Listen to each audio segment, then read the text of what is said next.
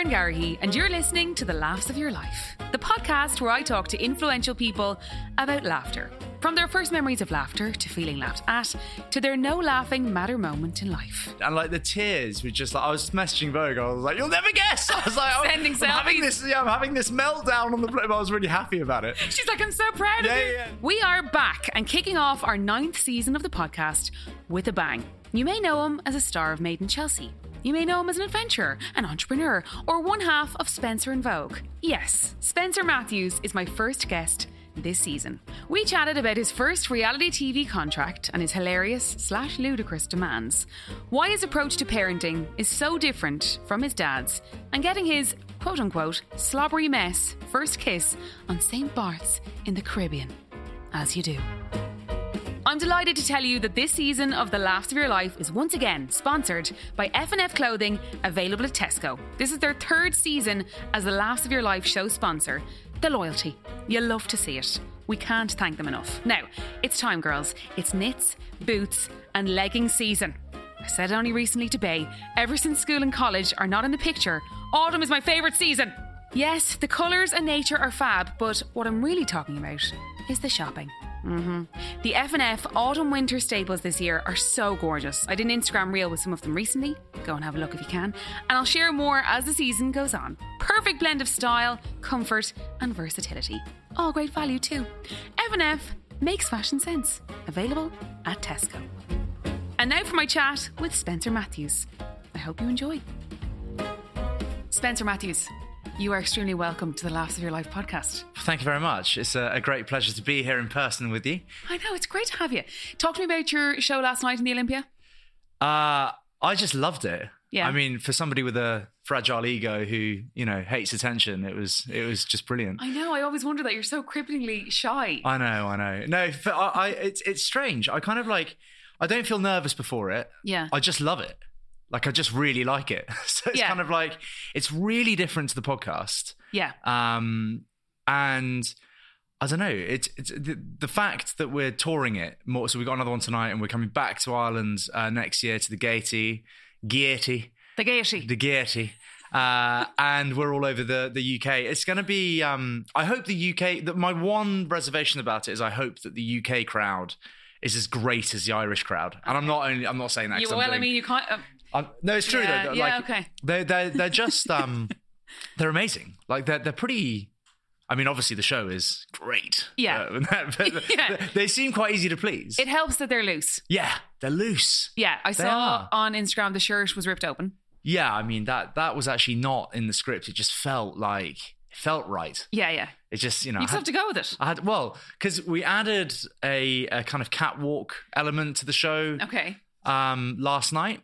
And I said to the director, I was like, do I take my shirt off? And she was like, if you want to. And I was like, okay. So, and Vogue is just like, do it. Yeah, no. So we did that. I was like, I was supposed to take it off kind of earlier. And I started without doing it because I was a bit like maybe this is a bit overkill. And then I did and then it did come off. Yeah. Of course. You fed off the audience. You knew they wanted it. You did it. Yeah.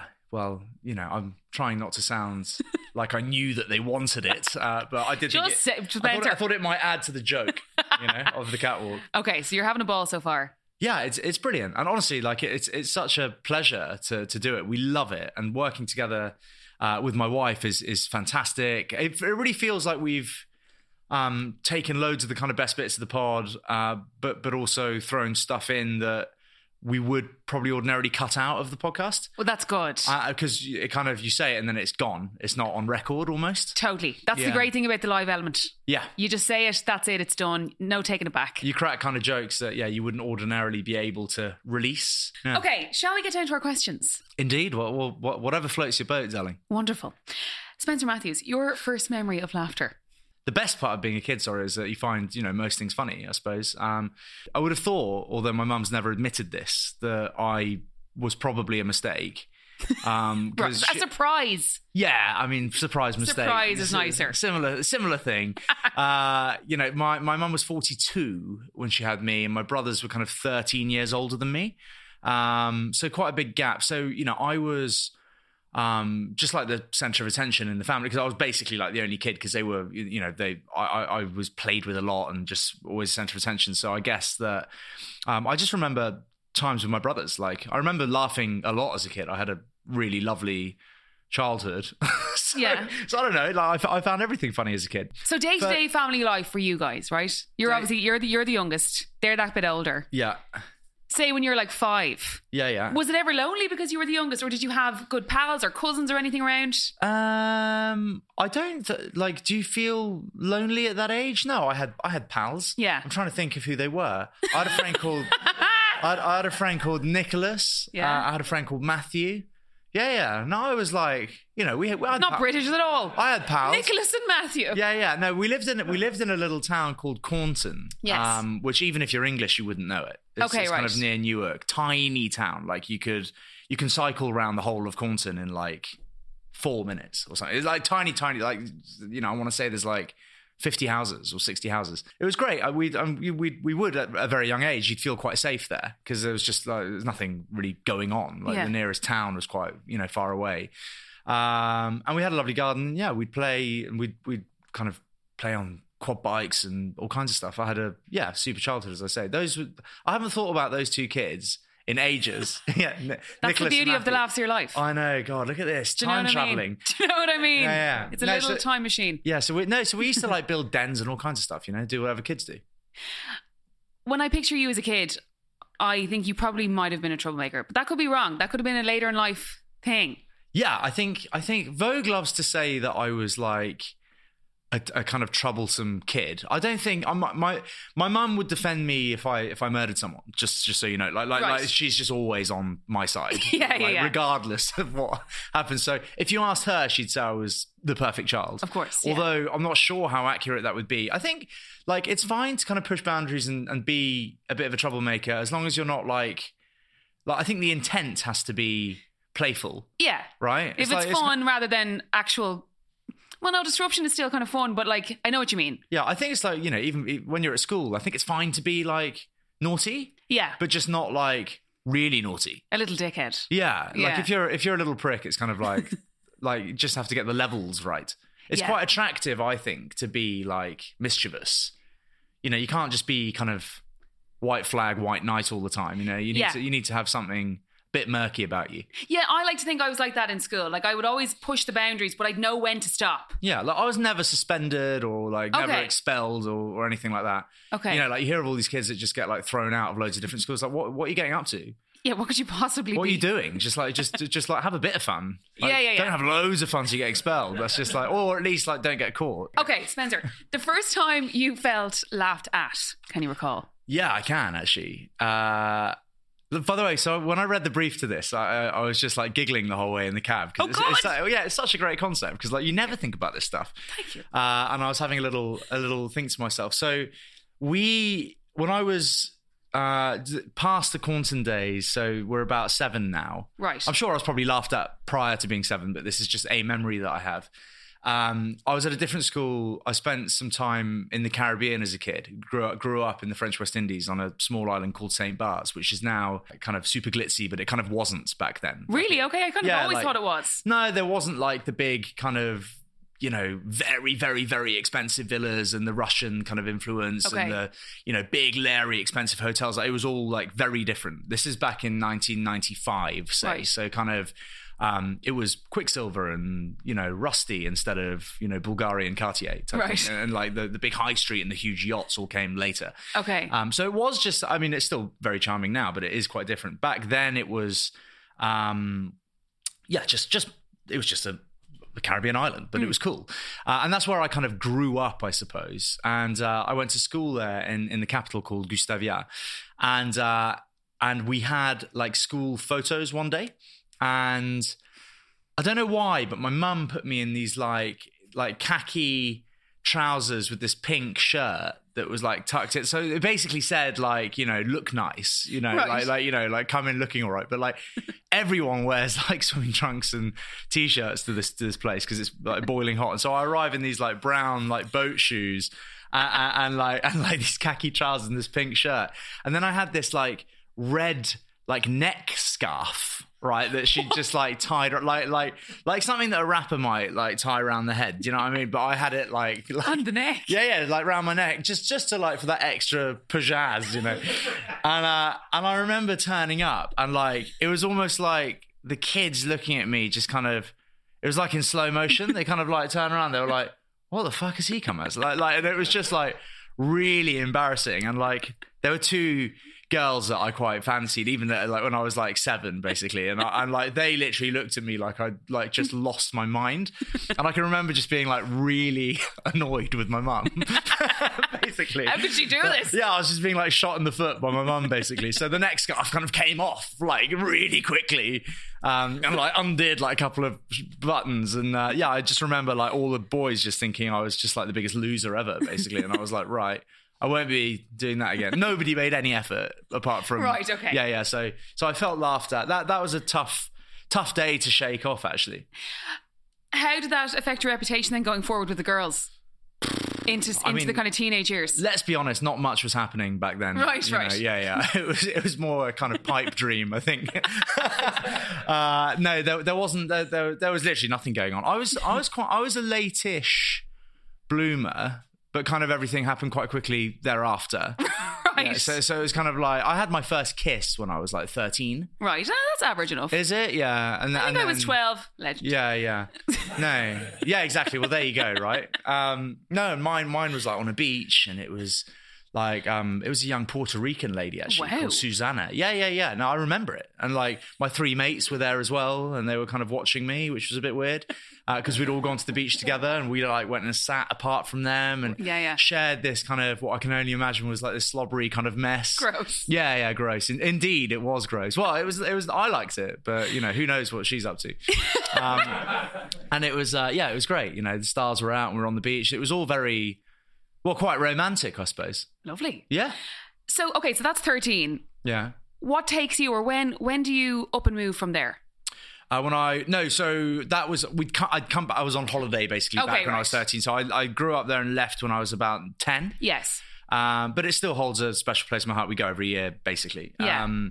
And then went back to London and started to live in London for the first time. Was that tough? I was 10. No, I liked it. I hated hate's a strong word. I wasn't a huge fan of the school that I ended up at.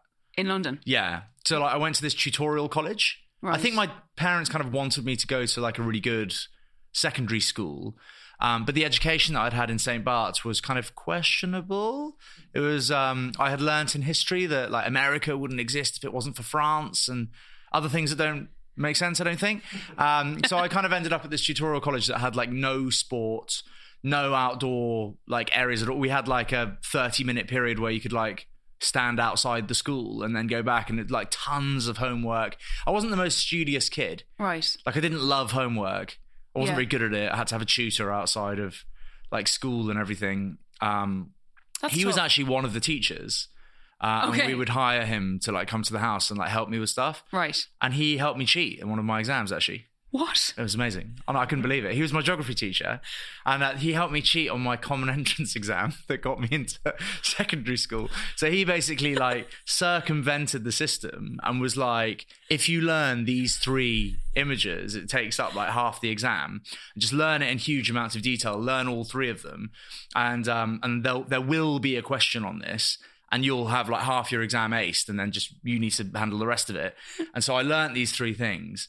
And then on the day, I didn't know which one it was. And like the question was there, and it was just like a really shitty question. And I was like, I don't know which, like, and he was walking around like the classroom, and I was just like, I don't know. And he looked at me, and he walked past, and he just put 2 fingers on the table. No! Yeah, and I was like, it's the second one. It's like, yeah. He looked at me, and he was like, yeah. And I was like, yes. Oh my God. Yeah, I mean, we were paying him, to be fair. So, you know, if I'd failed the geography exam, it would have been shit, wouldn't it? Yeah. Okay, Spencer. A moment when, if you didn't laugh, you'd cry. I don't really understand that question. Okay, so... And I don't cry. Ever? Yeah. So I have a real problem with it. Like, I can't do it. I don't know what it is. When was the last time you cried? Ages ago. Like, I don't know. I couldn't tell you. Was it a happiness cry or a sad cry? Probably sad. I don't really know. Really? Yeah, I can't do it. What do you think that is? Is this the empathy thing? Yeah, I think so. Talk to me about that. It might be. So Vogue loves to say that I've got no empathy. I don't think that's like fair. Like if I walk past you drowning, I'd help you, right? So it's kind of like. But would you feel bad for me? Oh, I don't know. Like, see, that's the difference. That's the difference. I don't know. I'd rescue you though. Like, you seem like you should live. So I'd fish you out. I think empathy is different to that. Oh, okay.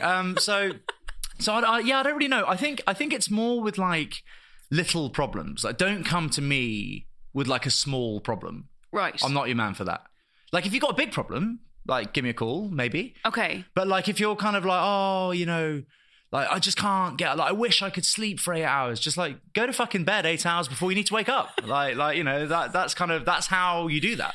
You know? So there's that, and then just kind of life work balance. I feel like a lot of people carry a lot of stress and anxiety in just like everyday life. Yeah. And I don't really like, I find that, I don't know, I kind of find it annoying. Do you think that's why you and Vogue make such a good match? Because she kind of strikes me as a bit similar. She doesn't seem to, sorry, I don't know her. She's like, more empathetic than me. She definitely, I'd say she's definitely more empathetic, but you seem like a couple. This is just from what people can see, obviously. I'm sure it's different behind closed doors. But the kind of couple, you don't overthink things too much. You just keep going and you keep moving and you take opportunities and you go with it and you have your family time. Would that be right? Yeah, I mean, we're both pretty busy, and we just try and stay on track and kind of support each other. And I think obviously I would say that we're a great couple, but I do think I'm very thankful for the relationship that I have with her. I couldn't be much happier with our marriage. It's sickening. It's sickening to look at. Yeah. But also the empathy thing. So describe empathy to me, because like I don't really understand the difference between sympathy and empathy. I have sympathy in the correct like situation. Should we look up the actual official difference? Yeah. I don't know what it is. Maybe producer Paddy would look it up for us. The ability to understand and share the feelings of others. That's the thing. To share the feelings, you see. Yeah. No, but like, so if you're feeling something, how am I expected to know? Well, if you've been through it. Yeah, but so if you've lost someone and I lose someone. Yeah. So, I don't know. Okay. Feelings of grief, say. Yes. So, and if I try to talk to you about that, how do you get through that? And if you empathise, it means that you feel it for me. I think it kind of very much depends on the person. Like, maybe this is like a too honest thing, but like, if I care about you, then I'll probably empathise with like certain situations. But like, if I don't like know you or something, I don't really understand why you should. You should care. Yeah, I don't know. That's actually refreshing. Well, look, it probably makes me sound like an arsehole, but I'm just trying to be honest. I just don't really like.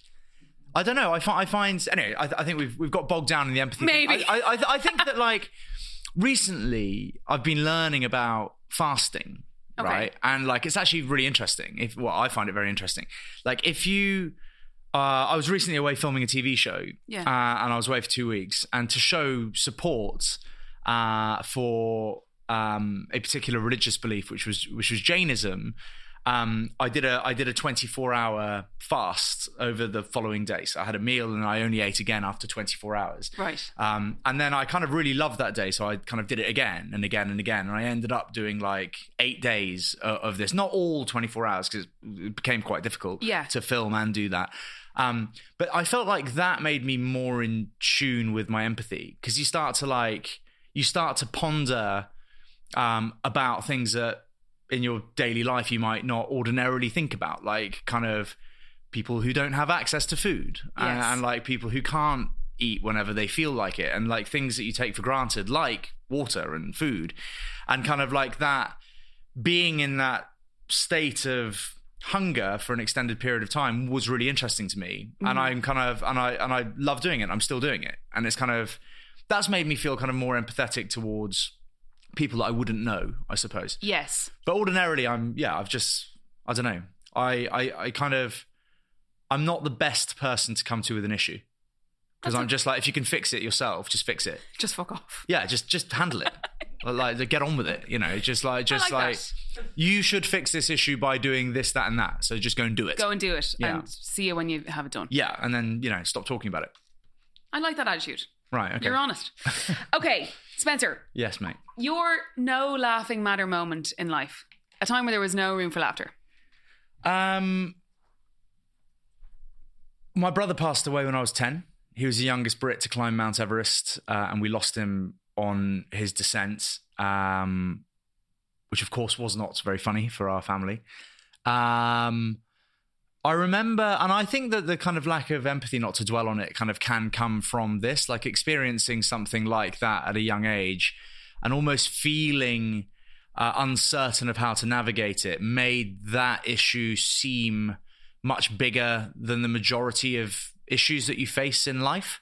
So nothing has ever been kind of as big or important as that I've had to navigate. So, you know, by definition, they're lesser issues. So if I was able to handle the loss of my brother, then I should be able to handle pretty much anything else, because it's quite a potent thing to happen to any family. I mean, you know, lots of people listening to this will have lost parents or, you know, possibly even, you know, siblings, but it's not the easiest thing to navigate. Like in our family, I had a wonderful upbringing, and I've always felt very loved by my family, but weakness was discouraged when I was young. So crying to, you know, what was perceived by my very northern father to be weak. And as a result of that, I would try my best not to ever cry in front of him or my family. So I'd fall off my bike and really hurt myself. And if I would cry, my dad would say, you know, like, crying's not going to help you. Like, why are you crying? You know, like, and so like, I began to never cry from a young age, which is something that I wouldn't encourage any, not that it's been a big problem for me, but like, you know, when my kids cry, I have 3 kids now, or feel emotion, I think it's a great thing to have feeling. And I don't think that crying or showing vulnerability is weak at all, right? And I think in any situation, you know, crying might not help, but, you know, I think if kids want to cry, they should cry, you know, or if adults want to cry, they should cry, you know, whatever. But I think it was, I wasn't certain how to handle Mike's death, even around the crying and weakness thing. So I wasn't sure if it was acceptable to kind of be miserable and express pain, because even through that, my family were quite, like, they were clearly torn apart by it, but they weren't visibly weak, if you know what I mean. Yeah. And it was kind of like, it was quite confusing for me as a kid, because I kind of felt like you were feeling all the pain and their pain, but yeah, but I kind of wasn't sure if, like, obviously if I'd been crying, it would have been fine. Yeah. But I kind of, like, as a kid, I was like, oh, well, you know, maybe I should just be really strong through this, and so that kind of answers the kind of crying question. I just, like, nothing. I just don't really cry. Like, if I watch an incredible film and there's something really sad in it, like, I might tear up. Okay. Like, but I mean, like, in my own life, like, nothing ever becomes so much that I cry. But having said that, I remember the last time I cried. Yes. Yeah, there we go. I had a wild, like, emotional breakthrough, I called it, on the flight home from the Jungle Ultra that I did this big race recently. Yeah. And it was just the most physically grueling. I can't, like, it's impossible to describe how battered I was from this thing. And it was just like, you completely give yourself to the race. I ended up doing quite well, but, like, you inexplicably kind of get through it. Like, all signs were pointing to, like, not finishing this thing, and I ended up doing it. I like to think my brother plays a part in helping me, and I've recently on this TV show learned a lot about something called thin space that we could go on to, but I'm conscious that you have other questions. And on the plane on the way home, I just wailed crying for like 40 minutes, and I couldn't stop it. It was crazy. It's like the years of not crying. Was it cathartic? Did it feel good? Yeah, it was awesome. It was like, it was so embarrassing, but it was awesome, because it was like, I wasn't embarrassed that I was crying. I was just screaming. Like, I was like wailing. Yeah, wailing. It was like I put my duvet. Were you in economy? Yeah, no. Stupid question. No. I listen. I fly economy all the time, but I did treat myself to a business class flight, because I was aware that I was going to be in huge amounts of physical pain. Like, walking was quite a big problem, like getting to the plane. My feet, I had a stress fracture in my left foot. I had like cuts and bruises. Like it was just incredibly full on. So I did think I'll bite the bullet and sort myself out with a nice business class flight. Thank God, by the way, because I had a barrier between me and the person to my right. And like I kept like kind of like peering around the barrier just to check that like the guy wasn't like, you know, worried as to why this woman was kind of screaming next to him. But no, it was incredibly full on. Like it was 40, and it was before the plane took off as well. So it's kind of like there was no like engine noise to mask the noise. Yeah, it was just like, and yeah, it was so weird, and like the tears were just like, I was messaging Vogue, I was like, you'll never guess. I was like, I'm having this meltdown on the plane, but I was really happy about it. She's like, I'm so proud of you. Yeah. No, she was like, oh, I bet it feels really good. I was like, it does. It's so good. Oh, good. Yeah. So there was that, but that's like all my crying done now for like the rest of time. Right. So Okay. So it's not going to happen again. Okay. Yeah. Okay. Spencer, the person that you always laugh with, who is that? Not to be boring, but I have a great time with my wife. Yeah. Like we enjoy each other's company, I think, and obviously we work together on a comedy show, so we're kind of constantly trying to make each other laugh. Joanne McNally is incredibly funny, and we always have a great laugh as well. I have kind of very few good friends, you know, like obviously I know quite a lot of people because we're out and about, you know, a lot and working all the time. So you have like lots of acquaintances who I love. Yeah. But like I probably have, I can count my great friends on one hand probably, and all of them have, you know, fantastic sense of humor. Yeah. Like I think that laughter is incredibly important. Do you think you would have ended up that way anyway, or did fame play a part in that? I think I would have ended up this way anyway. Really? Yeah. I think the whole fame thing is very strange, and people's perception of it is weird as well. Like, I don't, why do you say that? Well, I don't know. I kind of like I used to really want to be famous when I was younger. Like, Yeah. I always wanted to be like public facing or an actor or a presenter or something. Right? I always wanted to be. In the public eye. Yeah, always very happy with the idea of people judging me almost. I just never cared, right, about what people think really. And I think when your priorities start to shift a bit and you have kids and you become a bit less self-absorbed and kind of like, you know, channeling more energy into them and their development and stuff. And you know, I think you grow up and you naturally become maybe, you know, more serious as time goes on. Just my idea of like fame is kind of completely useless, like unless you use it, right? And it's kind of like, if you use it as a tool to make money or sell stuff, then great. But like just being famous for the sake of it is almost, it's just a bit crazy. Like, you know, you get people that do kind of these very, very popular shows and then they become incredibly famous incredibly quickly. Like, nothing really changes apart from You're known. People say hi to you in the street, I suppose. But like, unless you can use it, you know, it's kind of, and it's just, it feels less important. Like to me, it's no longer really a pillar of success. Yeah. Like, you know, like it's not really relevant. Do you think there was ever a point that you may not have used it? As in, like, say, for example, when you were at peak fame with Made in Chelsea, was there a chance that you could have just gone, fuck it, yeah, well, let's just ride on this for a while? Or were you always driven enough to go, let's use this now and go another direction? I only ever did Made in Chelsea as a stepping stone. Yeah. I had no idea that it would, like, amass the kind of fame that it did or last. It's still going. Yeah, like I couldn't name the cast or anything, but it's like it's still going, right? And it's like we won a BAFTA. Like a BAFTA is a really serious thing to win. It's unbelievable. I was told, right, oh, like if we win, will you make the speech? And I was like, yeah, sure, mate. And I just got hammered instead. Like, do you know what I mean? Didn't write anything, and then we won. I'm like Holly Willoughby was on stage. She was like, Made in Chelsea, and I was like, what? Like I literally like it was the weirdest thing that's like ever happened. Like there was no, and I know everyone goes, oh, I really wasn't expecting to win. Like, I wasn't even not expecting to win. It was an impossibility, right? Like being nominated was a joke, like to me. And then it won. And I guess it was like just immensely popular. Like to be honest, I've never loved the product itself, like I think it's over dramatized, and like it wouldn't be my kind of TV. Yeah. Like I don't watch reality television, which is ridiculous because I've done so much of it. But like you wouldn't ever catch me watching the Kardashians or Made in Chelsea or Towie. I've never seen any of it. You know, I've been subjected to like a few episodes of the Kardashians because Vogue loves it. But like, and I really respect them as a family. Yes. But like, yeah, a lot of this reality TV is just like being famous for the sake of being famous.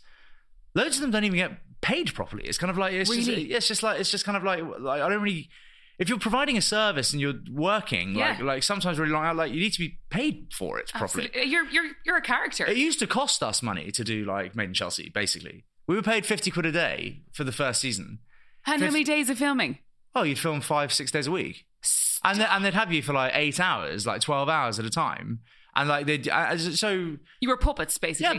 Well, exactly. And it was kind of like, you know, you do it for the potential reach, right? And like, you know, the stepping stone thing. But like, yeah, I mean, by the time I got to and from filming, it was costing me money. Like, do you know what I mean? So it's kind of like, oh my God. No, I know. Yeah. It was really, obviously, you know, that didn't, you know, we were in a better position to negotiate for the later series, obviously. But yeah, no, it started off as kind of like, I had all these ludicrous demands because I'd pitched a similar show like a year before, something called Big Smoke, which was never made. We made a pilot and it was obviously shit. We never heard from them again. And it was basically like it was The Hills, but over in London. And there was a few of us from Made in Chelsea so I'd brought this to the table basically. And then when I got called to Made in Chelsea, they were like, oh, you know, we heard that you made this pilot. Do you want to come chat to us about this? And I basically went in thinking like, okay, well, yeah, I'll do it. But like, I want kind of this, that, and that. And they were just like, you'll get 50 quid a day. And I was like, okay. I'll still do it. Yeah, I'll still do it. Yeah. So, so it was a good time. And look, the first like series or two was great. And I loved it. Yeah. And it was like really exciting and new and interesting because like TV like that in the UK didn't really exist. Towie didn't exist, you know, like, and Made in Chelsea and Towie kind of rose at the exact same time. Yeah. Pretty strange, actually, that they were both successful. Like, yeah, true. But anyway.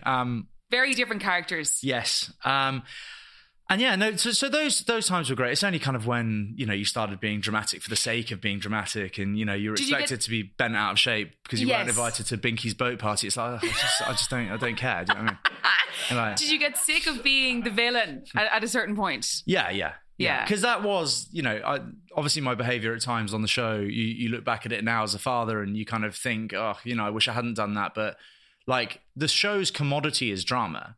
Like that's what you are making to sell. Yeah. If the show isn't dramatic, it will be cancelled, right? Yeah. And at the time, we loved it. So it's kind of like, okay, like who's going to bring the, you know, and so I kind of knew that it was on me to be a certain way to in the hope of, you know, keeping people interested in storylines. So I don't know. I'm not saying it's like fake, but it certainly didn't feel real to me. But also, when you're standing around in freezing cold London, there's still 2 hours to film. Yeah. And you know you need to deliver some sort of dramatic line. You're just going to say it. Yeah, just do it. Yeah. You would say things just to get rap. it done. Yeah. You're not going to let me go until I say, okay, so let's do it. Yeah. Oh, he's an arsehole. It's like, I had to say it, but okay, we're all good. Okay, Spencer, a time where you feel like you had the last laugh. Oh, my goodness. I'd say you have a lot of them. Well, I don't know about that. Like that's a difficult one, I suppose. There is a last laugh in, I suppose, you know, around that time where you were seen as a villain and the reality TV prick at times. Yes, well, there we go. Yeah. And look at you now, happily married with genuinely the love of your life and 3 gorgeous kids. Yes, well, the kids are everything. I suppose so. I mean, I think about like those times so infrequently, but they do always come up whenever I'm being interviewed. Yeah. And it's kind of like, life just feels, it's like a different dimension, all that Made in Chelsea stuff. Yeah. It's like, you know, I think I left the show, is it 10 years ago? Like, I don't even know, but it's a long time ago and it just feels, I've always been a big fan of just general kind of growth, right? Like I love looking at people kind of growing and evolving. And actually, it's why I struggle with the like best friends forever thing. Like Vogue, which I love, has like friends from when she was kind of 5. Yeah. Like, you'll know from interviewing me that I don't know where Matthew and Nicholas are, right? Yeah. I'm sure they're doing incredible things, but I don't know them anymore. And that's not because like I'm better than them. It's just like I go through life kind of a bit differently to her. And I never had that, 20 years in one place thing, right? Yes. I've always kind of like moved around as a kid a bit. But I think that people go through life at different like velocities. And like, I've got cases where I was, my best friend when I was like 18, like I still know them, but it's kind of like, we're different now. Yeah. And it's kind of like, it might be that, they've grown more than me, or I've grown more than them, or whatever. And it's kind of like, you're no longer, everything that used to entertain you and like keep you bound together is not relevant anymore. And so you're not as close, right? And it's kind of, there's a lot of that in my life. Okay. And it's kind of like, I just think it's, my friends kind of, my as I said, my 4 or 5 like best mates are always there. Like the rest kind of come and go. They're your reliables. That's it. Indeed. Okay, Spencer, if laughter wasn't the best medicine, what would be? Exercise. Okay, tell us about that. I just think it's really important to be active and to be outside if you can be. I know, like I've been like a very, very big drinker in the past, and like my laziness would just be wild when I would drink loads, because I wouldn't want to get up and do anything. And I just think like for one's physical and mental well-being, exercising and just being, even if it's just a walk in the park, by the way, I don't mean like, go and do an Ironman. What was it called? Jungle? The Jungle Ultra. Yeah, okay. The Jungle Ultra is... What exactly is that? Mad. It's 250 kilometers through the Amazon rainforest. And it's a foot race, a self-sufficient foot race. So you're carrying all of your food, your hammock, your sleeping bag, all your bits and bobs on you at all times. It's about like 9 kilos worth of kit. And yeah, it's a 5-day stage race, but there's like shitloads of altitude and just like everything wants to kill you, basically. Like the jungle's alive, right? And it's just like there's so much shocking shit that you see along the way. Like what? Oh, just like we pulled up one night and we put our hammocks up, and there were just like these rabid dogs everywhere, and we couldn't sleep because these fucking things were just like out of control and incredibly noisy. There are just like huge spiders everywhere. Like by everywhere, I mean like you struggle not to stand on them. There are so many of them. Yeah. We spent like 7 hours in the actual river itself, like getting down the river, massive mountains, like really, really slippery. It's raining. So like people are just like falling over the whole time. Like I can't actually believe that like nobody broke their leg or their arm. But it was pretty full on. I had like basically a stress fracture in my left ankle. So you shouldn't be putting any weight on it. And I had like 3 days left. Oh my God. And like the last day is 80 kilometers, 80. And I was mostly on paracetamol. And it worked. How did you do that without just crumbling? Is this the thin space thing you were talking about? Yeah, so thin space is if you believe in souls or the afterlife or anything like that. So thin space is when you witness something incredibly beautiful, and it's said to be the thin space between earth and heaven, or earth and nirvana. So it might be like a beautiful sunset, or like the sun setting into the horizon on the sea, or it's thin space. It's kind of spiritual, right? That's what that refers to. But it can also, I feel like I'm in thin space when you're so depleted that you have, no energy left, and you're having to kind of dig incredibly deep just to carry on. I feel that space is quite thin, because you feel almost kind of like close to death almost. Right. And that's when I feel, sorry, it's quite deep now. That's when I feel closest to my brother. Like when I'm out of water, out of food for the day, like 30 kilometers left to go, like, and I'm kind of just like, I have zero energy. That's when I can kind of communicate with him the most and kind of feel helped by him the most. And I always feel like he is with me in those races. So like I've done 3 of them now, and it's kind of like, people say, like, why do you keep doing them? Because, like, every single time I get to the end, I'm like, I'm never fucking doing that. Yeah. Again. Like literally, it's just like, I will never do one of these again. And, like, I've done one every year for the last 3 years. And I think it's because I feel like he's with me. Like, in the really tough times, like, he's kind of there with me. And I guess I love that feeling. Okay. Are you ready for your quickfire round, Spencer? Is it quickfire already? It is. Fantastic. All right, let's do it. It is. Yeah. Great. Okay, Spencer, the actor that you always laugh at. Zach Galifianakis. Great I find him answer. very funny. Great answer. I do like him. Yeah. Yeah. The actress you always laugh at. Jennifer Lawrence. Really? Yeah. Well, she's a great actress, and she's very also Aubrey Plaza. Very funny. I don't know who that is. Aubrey Plaza is in her role in the White Lotus series 2 I haven't is watched not White Lotus yet. Oh, you're gonna love it. Okay. You haven't seen series 1 either? No. Oh, it's great. Okay. Oh yeah. You got it. White Lotus 2 in particular is fantastic. Okay. It's not the funniest thing, but it's very good. There are funny moments in it. Oh my god! By the way, so do you like TV? Yeah. I don't have a Okay. whole lot of time, but when I do, yeah, I do love it. You have to watch a series that's currently on Netflix called Dear Child. Right. It's balmy. What, funny? No, bonkers. No, bonkers. it's amazing. Like, a woman's abducted, and it's like she has kids. That's not the fun. There's nothing funny about this. Oh, by so the we're way. laughing now at abduction. No. So yeah. So that's hilarious, obviously. No. So it's not funny. It's just like it's incredible. Like, it's just very good. Okay. Very good. Right. Back onto funny though. Yeah. Aubrey Plaza is very funny. Okay. Yeah, you got to check her out. Will do. The movie you always laugh at, Spencer. I love a little English indie film from ages ago called With Nell and I. It's very funny. Okay. Like, I think it's not everyone's cup of tea, but it's certainly mine. Okay. It's incredibly amusing, and it details the rather kind of useless journey of two alcoholics who. The whole film is based around them leaving their apartment in London and spending a weekend in the country. Right. And that's it. Nothing else happens. But it's alarmingly funny. Okay. Like, it's Richard E. Grant. Do you know who he is? Yeah.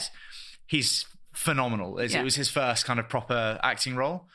And, like, I'm pretty sure one of the Beatles, like, was involved in making it directly. Like, it's incredibly good. Vogue hates it. Why? Well, because she thinks nothing happens in it, but and I guess nothing does happen in it. But it's just, it would be an incredible stage show.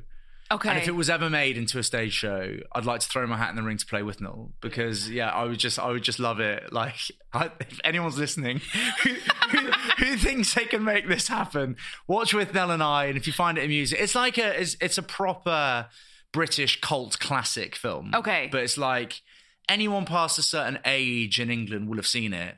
And I'd say that most people like would have a special place in their heart for it. It's great. Watch it. You've massively sold it. Yeah, it's good. Okay, the comedian you always laugh at. I love Ricky Gervais. Yeah. I just like I can't not love him. I don't care how outrageous he goes. Like, honestly, like kind of woke attacks on comedy really bother me. I'm not a comedian, so it doesn't really matter, although there is a stand-up element to our show. And I just think, like, a joke's a joke. Like obviously everything that comes out of a comedian's mouth is kind of designed to hopefully entertain you. If it doesn't entertain you, I don't think it should insult you. Yes. Okay. Like, I just think it's kind of like, I think if you're going to watch comedy and you're being insulted by, you feel insulted or attacked by the material, it's designed to be funny, like it's a joke. Yeah.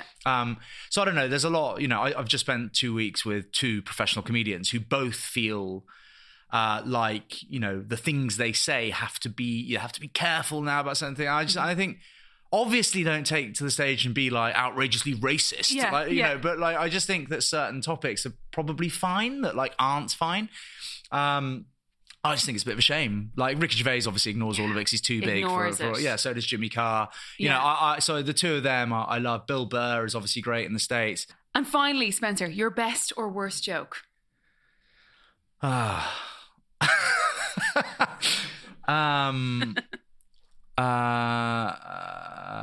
put a bet on a horse to come in at 10-1, and it did, but regrettably the other horses came in at 12:30. God. Yeah. I know. Well, you said best or worst. I personally think that ticks both. I think it's actually quite good. I expected better. I expected you better. wanted better than that? I did. Okay, we'll have to Google knock knock jokes. I'll just have to go to the Olympia. Yeah, absolutely. I'll have to buy a ticket and come see us tonight. Spencer Matthews, it's been an absolute pleasure. Thank you so much for sharing the laughs of your life. Thank you so much. Thank you for listening to The Laughs of Your Life with Spencer Matthews. As you heard Spencer mention, he and Vogue are taking Spencer and Vogue live on tour next March with shows in Cork, Belfast and Dublin, and you can buy tickets now at ticketmaster.ie. I really hope you enjoyed today's show. It's always so great to be back with a brand new season. Don't forget to like, subscribe, rate and review. It really helps the show if you do. This podcast is produced by Chemistry Media and Collaborative Studios, and this season of The Laughs of Your Life is brought to you by F&F, clothing at Tesco.